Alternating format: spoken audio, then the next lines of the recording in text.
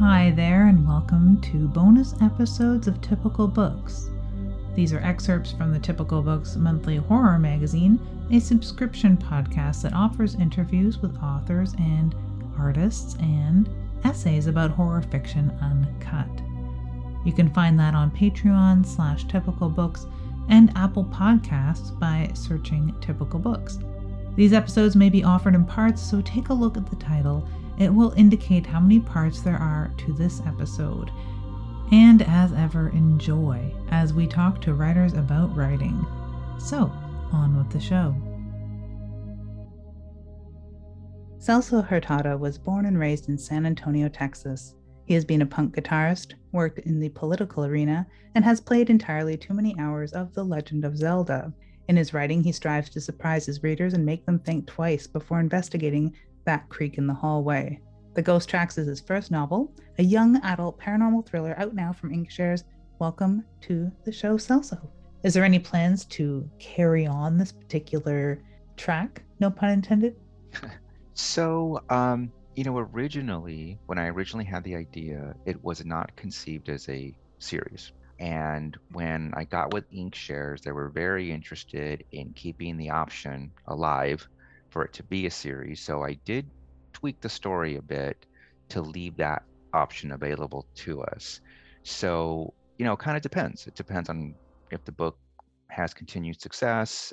And, since I didn't really have it in mind, if there's an idea that I am happy with, that I feel comfortable with, I kind of threw everything in the kitchen sink at this story. There, three completely different paranormal stories, including Erasmo's own kind of history that he has to grapple with. So I kind of threw everything out there.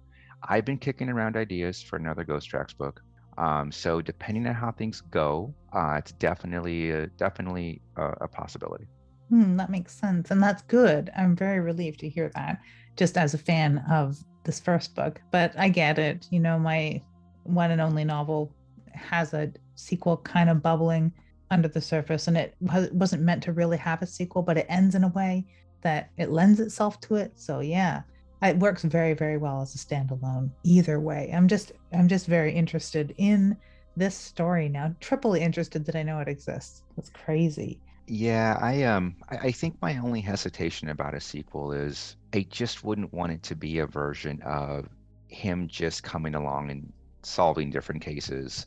Like, it's important to me that I know this is obviously the obvious writer thing, but that he changed substantially in some way, or at least wrestles with himself in different ways.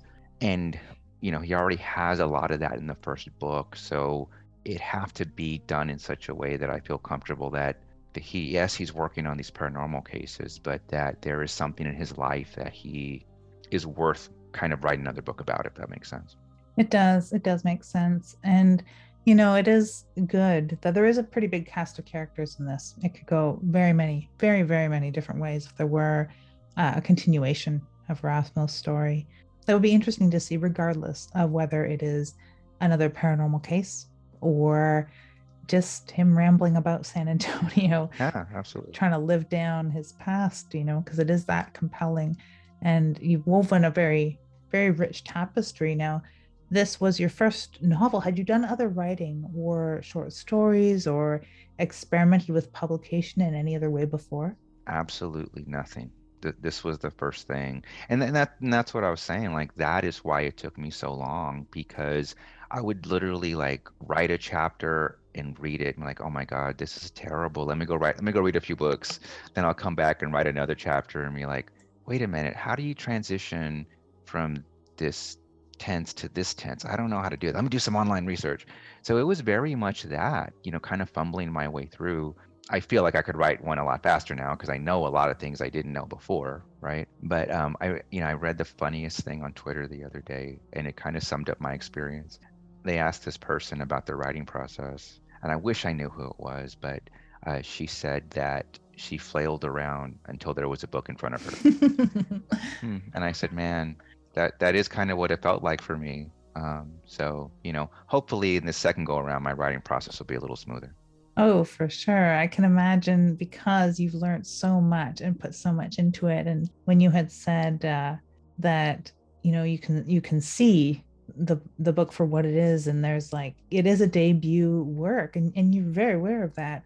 Wait 10 years and see what you think. I think you'll be still impressed. Like, I really do think so. So I'm very interested to see how your writing process goes. Since it did take quite a while, I take it that you didn't write every single day or have like a real regiment to your writing for all that time. Did you develop one as you went? Yeah, that's a good question. So it kind of depended. So if I knew where I was going, I had mentioned earlier that sometimes I would write myself into corners and I left myself a mystery I didn't know how to solve. I wasn't writing because I was racking my brain. If that counts as writing, then I guess. But really, I was just, kind of staring at myself in the mirror, like, why did you do this? But if I knew where I was going, like if I was in a good place, then I was writing every day because I wanted to make progress. So, other than life getting in the way, I would write every day until I hit another roadblock. And then I'd give myself some time to let it marinate. Like for me, I have to let things marinate sometimes and let me mull it over, let my subconscious bubble up a little bit. And a lot of times it resolved itself. I am envious when I see somebody on Twitter, fellow writers, say, "Oh, I knocked out 3,000 today. I knocked out 5,000." I don't know how people do that. I am so slow. I am so slow. A good day for me, even if I'm writing every day, a good day for me, if I get to 300 words, I'm happy. I feel great. I accomplished something. If I have a weekend day to myself and I get to like 600, 700, this pop open the champagne because that's like a big deal for me. Yeah, yeah. I am naturally slow, but like I said, I think I could do it quicker now. I think one thing that I'm going to try to do, and I've already kind of doing this. Like I said, I do have a few ideas I'm working on now, including sketching out another Ghost Tracks book in case it comes to that. But what I'm doing actually very similar to what I did the first time. I am a plotter for sure. You can probably tell there's just kind of there's some moving parts in this Ghost Tracks book, so I had to keep everything kind of clear in my head where I was going with it. But I didn't want to be too regimented where I didn't have the option of changing things. So each chapter, I'd say, man, maybe 2 or 3 lines of this is what happened in this chapter. The next chapter, similar thing. Then when I got there, if what I had planned didn't make sense, or I felt like, hey, you know what? This chapter needs to be him breathing a little bit after the craziness of what happened last chapter. Let's let him do that. So while I do want to know what's going to happen before I start each chapter, I definitely leave room for things to change, for the plan to change. And it did. I mean, as a writer, things never go according to plan, but I think it was better for it, because I think some of the changes I ended up making really made it better. I can see that as well, in that there are a lot of moving parts, like you said, but it works so very organically. And those sort of organic writing things, unless it's all just birthed out in a fever dream, like those 5,000 word a day writers, which is a very rare move for me. 500, 600 words is nice when I'm writing every day. I think that's a very, very commendable goal. And the sort of organic stories are not birthed whole cloth. So I had a feeling that there was a lot of not stop and start, but that plotting, but letting it be an organic human. Like he is very much a believable organic human as a character. So I could imagine that he would be telling you what he wants to do kind of in the next section. So I can see that. Yeah, no, absolutely. It's like what you want to happen, but you have to look at it and this doesn't make sense. He wouldn't be acting this way right now, and it's not true to his nature, like you said, especially because he's so skittish, and like you said, he has these visceral reactions. It wouldn't make sense for the next chapter after something strange for him to just, all right, let's start this next thing. It's gonna have need some time to recover and that sort of thing. So I did have to end up working that in. And when I plotted it out, I didn't think about those kinds of things, but the story made it clear to me often that there needed to be a little bit of break, a little breather in there. Well, the Ghost Tracks is real. We know San Antonio's real. And Erasmo feels real. But is John F. Du Bois real? I completely made him up. He is not real at all. All Wow. of his writings are just me thinking about what he might say. Someone like him might say it. But yeah, I just made him up. So I have gotten that question before about who this person is and how come they never heard of him. But that would be because he didn't exist until the Ghost Tracks. That makes sense. For the listeners who haven't had a chance yet to read the Ghost Tracks, there are, like we've alluded to before, there is like a grimoire or diary that he has of this occultist, this exorcist, basically, sort of person who he reads, who he's found in his father's belongings. So he has been reading this as his guiding light to paranormal investigations, dealing with ghosts and demons and all those sorts of things.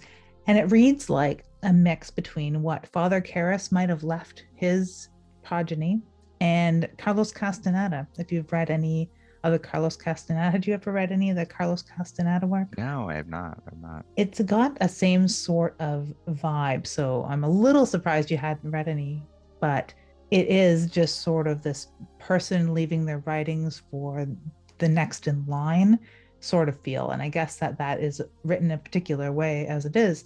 And you've done a really good job, to the point that I didn't want to look it up before speaking to you. I wanted to ask point blank, because it is written well enough that I thought, this could be taken from old writings. Like John Dee was the occultist to the Queen for years in, I guess, Elizabethan eras, and it reminds me a lot of his writings too. So I'm like, is this an occultist that I might have missed? But no, fully of your own cloth. That's really fantastic. Wow. Well, I appreciate you saying that, because I struggle with that voice a little bit. I'm like, how can I make this sound authentic? So I revised those chapters quite a bit until I was kind of pretty happy with how it sounded. So that really warms my heart, because that was a little bit of a struggle for me. Well, it's not apparent because it reads very, very well. And I like that mix too. That's part of that extra darkness too, that he's dealing with some real esoterica there. Not like he's learning this off the internet so much, or, it's all hearsay, that he's learning from like the teenagers, the older teenagers and stuff, that he's got this like coveted book, this manuscript. I think that adds a whole other level of darkness to what he's doing. No, I'm glad to hear you say that. And going back to the writing process and how things evolve and change, that was a late addition to the Ghost Tracks. None of that even existed until fairly late in the process. But it's one of those things where, like we had talked about, leaving yourself open to making these changes and leaving room for it to breathe can yield good results sometimes if you let it. Not that it's a very small part of the book, not as big as what he's dealing with in familial things, whether it be his father or grandmother or his friend Rat. I haven't even mentioned Rat, who I love so much. His friendship with Rat is interesting and kind of almost brotherly, more brotherly than anything. I really like them. And it takes up a lot of time and real estate in the book, where these sections where he's learning and relaxing and rereading, for the most part, because this is something he's read many, many times. It's become ingrained in his personality. He doesn't spend a lot of time really doing it, but it comes across as something that is so very important to him, because it's sort of like the whole world shuts down and he focuses on reading this. And I think that the reader in turn has that like same sort of reaction. So yeah, really well done. Really well done. Thank you. I'm wondering, does this speak to other authors that you probably read? Like, what are some of your favorite authors, or do you often turn to horror and paranormal work like this in your leisure time? So, I'm going to give you the most cliche answer in the world, but only because it's true. I grew up reading every Stephen King I could get my hands on. I read Misery. I probably read it about 50 times if I read it once. And it really had an effect on me. Like, that is probably the reason, like most horror authors, that I wanted to have a go at it. Nowadays, someone like Gabino Iglesias, I love a whole lot. Nick Cutter, I read The Troop not that long ago, and man, that really affected me. I'm a little squeamish, okay? And so reading The Troop, I loved it so much, but some of the parts were hard to get through. So Cynthia Pelayo, I've been, The Children of Chicago, I thought that was great. Those are some of my favorites. The genesis of all this was definitely reading Stephen King when at an impressionable age. It's weird. So many writers, and like you say, it sounds cliche. Yeah, because it's true. And we all preface it with that for whatever reason. But yeah, no, and it's usually at a younger age too, which is a cool part, that not only did he grab our imaginations, scare us, but not too much, because he's depending on what it was. I know a lot of people started out with Pet Sematary is like one of the number one books named among authors, specifically female authors too, and having read it at a super young age.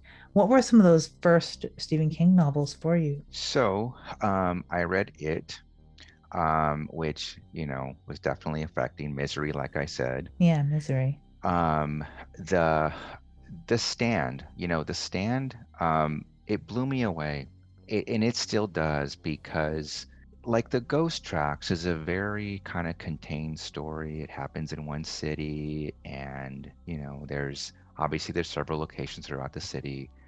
But when I read The Stand and his imagination of taking how this virus affected the whole world, like, man, I just couldn't imagine. Like, I think that in itself, I think, kind of stopped me from writing for a while because I'm like, I could never do something like that. It's so vast. And it's kind of something that I've been thinking about lately. Like, could I do that if I tried it? Could I imagine what might happen in New York or Las Vegas and, just something that sprawling, that really affected me because I could see how he did it and made it so great. I mean, those are three I think of the top Stephen King books that really kind of affected me. Pet Sematary too. Pet Sematary too. I mean, I remember Yeah. just, gosh, when I realized what was going to happen to Gage, it was just like, oh my goodness. I would say those. That's right around when I started reading all that stuff. And to your point, yeah, at that impressionable age, I thank my parents for letting me read them. I was probably kind of too young for them, Yeah. but they encouraged me to read. And, that's probably where some of this, I told you I have a darker sensibility in general, I think as most of us do. And I'm sure some of it came from reading that. I'm grateful though. Because, I read other than horror too. Like another book that I always think about is Lonesome Dove. I read that at a very impressionable age too. I just love that book so much. But just that love of reading in general, I'm just grateful that my parents kind of gave that to me and passed that on. It's really, really affected me profoundly. I do love when parents have an attitude of it doesn't matter what they're reading as long as they're reading. Were your parents horror readers or literature lovers in that way as well? It's funny because my dad gave me both Pet Cemetery and Lonesome Dove. So he read kind of whatever was around. Yeah. And I'm kind of like that too. And so there wasn't one particular thing that I think that he kind of stuck to. And so, my mom would read them too. She was a lot slower though. She would take her finger and slowly go through the pages and stuff. But we all would kind of read the same books that were in the house. So it was nice. Like looking back, I can see how much of a gift that was. I have a 13-year-old daughter now, and so, she asked to read the Ghost Tracks. I was like, well, okay, if you want to read it, I'm gonna let you read it. So kind of carrying that on a little bit, like you said, as long as you're reading something, that I'm fine with that. If I were 13-year-old daughter of you as a writer and reading this, I would be so blown away with the skill. I wouldn't be able to believe that my dad had written that. Wow. That must be a real interesting angle for her too.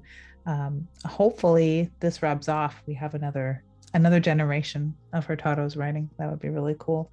That would be especially cool for you having read at a young age like that some darker fare and being able to write the darker fare. I guess there's no better parental approval than having written the dark book yourself. No, that's true. I think it's been interesting for her too. You asked about the book signing, and so she was there, obviously. And I think it was a strange experience to see people like stand in line to talk to her dad, who she just knows as me. So, um, I'm glad that the thing I'm glad about with her is that, again, going into a little bit of a cliche, but just seeing that if you really put your mind to something, like George McFly, if you're really working at something, that you can manage it. It can happen. I set out to write this book and it's out. Whatever it sells or doesn't sell, I managed to get it out there, and I wanted her to see that if you really, really want something, do everything you can to make it happen. So that I'm happy about. Well, that's a fantastic goal. That really is. Now, you had said with the writing that you didn't have any formal training whatsoever, and you had plunged into this story a number of years ago. And really, it was a DIY effort. And it also says in your bio that you were a punk guitarist. Is this sort of like go get it, make it real, DIY sort of punk ethic? Is that part of what drives you, you figure? That's a good question. So, The punk band is interesting. Sometimes I feel like I have just had the fortune of knowing amazing people. So the lead singer in the band, he was all the musical talent. I was kind of along for the ride on this, but he was such an interesting person. He was diabetic, and so he was actually blind.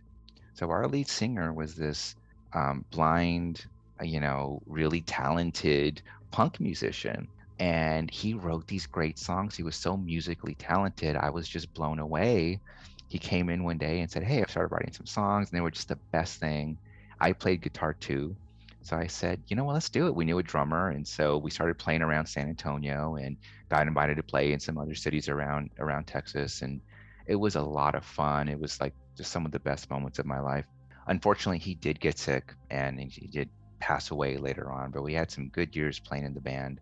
But it was mainly him. Like I said, I was along for the ride and I enjoyed all of it. As far as, the DIY part of it, I, like I said, I'm kind of a loner introvert by nature. And if I can do something on my own, I try to. Having said that, one of the things that I am most happy with now that my name is out there a little bit more is that I know more writers than I used to. So now I feel like there are people I can actually go to. Like I didn't know anybody before. Like I was nowhere for me to turn. There aren't that many people, out there in my orbit trying to write. But now part of this process was getting on social media and interacting with people. And so I am very much looking forward to having beta readers now that I didn't really have before. So it's too early to hit you up, but I might at some point, Lydia. Oh, Um, for sure. For and sure. so I'm excited about this. I'm excited. Part of it was out of necessity. I didn't know anybody, but now I feel like, I've made a lot of friends, I think, as this has unfolded, and I'm pretty excited about that. That's a perfect sort of way to have a debut. I thought that being on TV and having a really cool signing was the perfect fairy tale thing. But when you phrase it like that, it's that larger network and having those things in place, like mentors and peers and beta readers and all of those sorts of things that can do nothing but make your next book better when your first book is just fine. I think that's really rich and that's a wonderful way to look at it. Really wonderful. Now, what is next on the horizon? We sort of talked around the idea of maybe sequels and stuff, but have you been thinking of submitting short stories or working on doing a workshop or mentoring or anything like that? So in the very, very, very short term, meaning next month, um, Crime Reads has asked me to do a guest essay on their website. And so it's going to be on urban legends, because that's what the Ghost Tracks is about, and storytelling principles that we can extract from urban legends. Because, these are stories that stay with us. So kind of exploring, how do they have this staying power? How do they grab us? What can we as storytellers learn from this? So I'm going to be talking about 4 different urban legends here in San Antonio. So that should be up sometime in December. Um, I am currently sketching out 2 books. One, hopefully, a sequel to the Ghost Tracks. Another one, just a totally original new idea that I've been kicking around. Hmm. So I have tried to write some short stories, Lydia, and it has not gone well. So this is definitely a weakness of mine. I'm just in awe at these short story writers that can just produce these great stories, just one after the other. I think the way my mind works is in these a little bit longer, intricately plotted stories. That's just, I think, how the only way I can really do it. So I don't have any plans for that, but I'm going to be spending definitely my next few months plotting out these 2 books and seeing how that goes. And if everything looks good, I'll start working on these things, as well as this essay I have coming out next month. Yeah, it really depends on what grabs you, right? And what drags you down its own rabbit hole. Was at a meeting not long ago with writers, and it seemed very split 50-50. We were talking about like what sort of workshops ideas would we want to maybe entertain in the future. And all the novelists want to learn how to write short stories, and all the short story writers want to learn how to write a novel, because it's like rare that someone can really switch between the two. I mean, with any sort of alacrity. Yeah, I feel that because I have wanted, it seems so much fun to get in these anthologies, and it just seems great, and I've tried it and it just doesn't seem to work out to where I'm happy with it. So I would have been one of those novelists saying, hey, can we do a short story workshop? um, so yeah, I'm right there. I'm right there with them. Yeah. I hope that in the next couple months something does gestate and percolate, in the proper way, so you can give it a whole other new kick at the can. We'll be looking forward to this essay that you're writing on these 4 urban legends. I'm excited to read that. So I'll put the links along in the show notes as well, so anyone can visit. And in the show notes, where would people find you online? So I am on Twitter and Instagram. So you can find me there. I can guarantee you I am the only Celso Hurtado out there. So I am not too difficult to find out there. Yeah. So yeah, feel free to reach out to me. I'm always happy to hear from folks. That's unique. I am the only Lydia Peaver, I think, in the entire planet as well.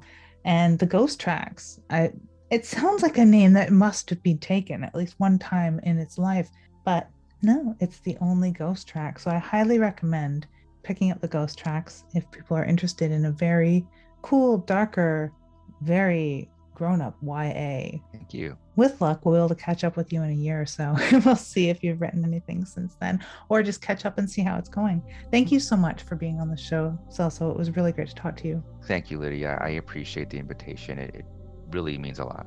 Great. Thanks. And have a nookie spooky day. You too. And thus ends the bonus episode for today.